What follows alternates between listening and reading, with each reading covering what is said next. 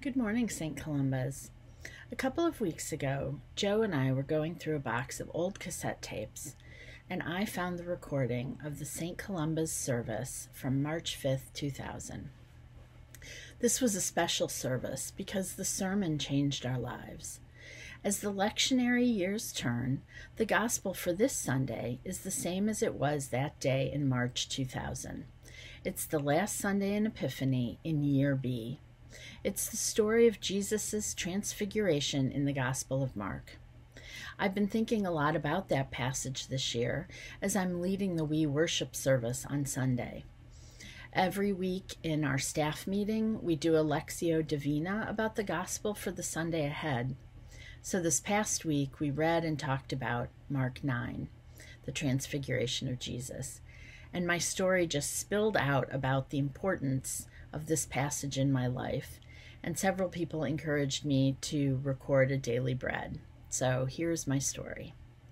On March 5th, 2000, Joe and I were barely 18 months married and eager to find some sort of adventure to take us away from Washington for a year or so.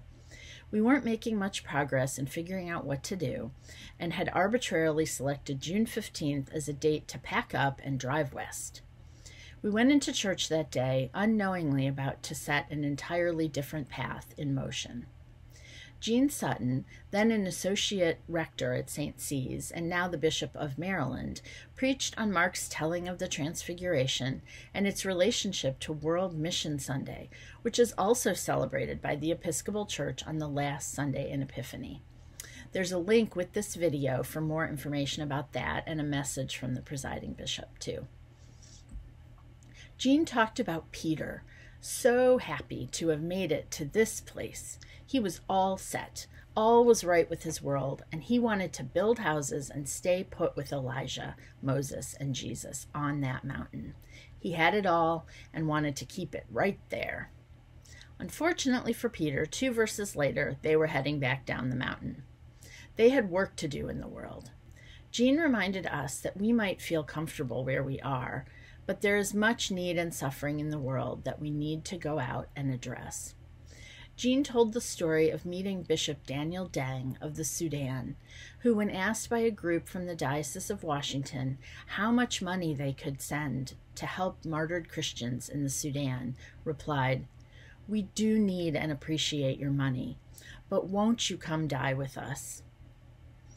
As a result, a group of parishioners from St. Margaret's arranged a trip to go be with Christians in the Sudan.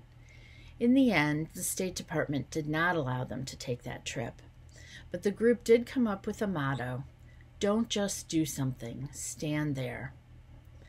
That twist on a familiar phrase really struck me. I listened to the sermon again the other day, and Gene's message rings as true today as it did 21 years ago. Gene encouraged us to give that day.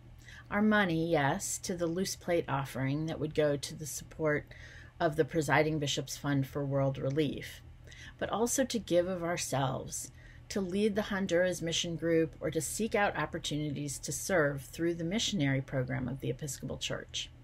He said he'd be happy to speak to anyone who wanted to know more information.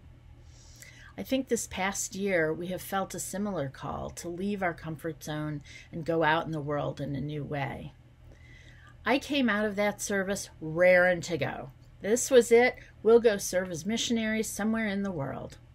I still remember being in the narthex, that little entryway outside the church nave, and saying to Joe, "This is it. Let's do this. Go be missionaries somewhere."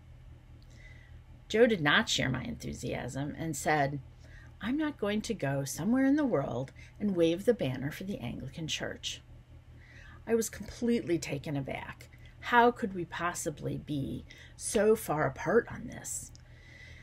And in a moment that I'm sure was touched by the grace of the Holy Spirit, because it wouldn't have been up to me to say it, instead of being annoyed and saying, "Why not? It sounds awesome," I managed to say, "Okay, if I made an appointment with Gene to learn more about this, would you come along?" And Joe is so reasonable, and he heard that comment, and it got through to him, and he said yes. I wouldn't be telling this story if Joe hadn't learned we wouldn't be waving a banner for the Anglican Church, and we did figure out how to join the Foreign and Domestic Missionary Society of the Episcopal Church. About 8 months and a generous Columba Fund grant later, we found ourselves in Cape Town, South Africa. We served there for 2 years, nominally helping the development office of the church figure out how to use energy-efficient technology and renewable energy in their development programs. I say nominally because development work usually has really good intentions, especially when done by outsiders, but it's really hard to do well. There was no project or program with our name on it when we left.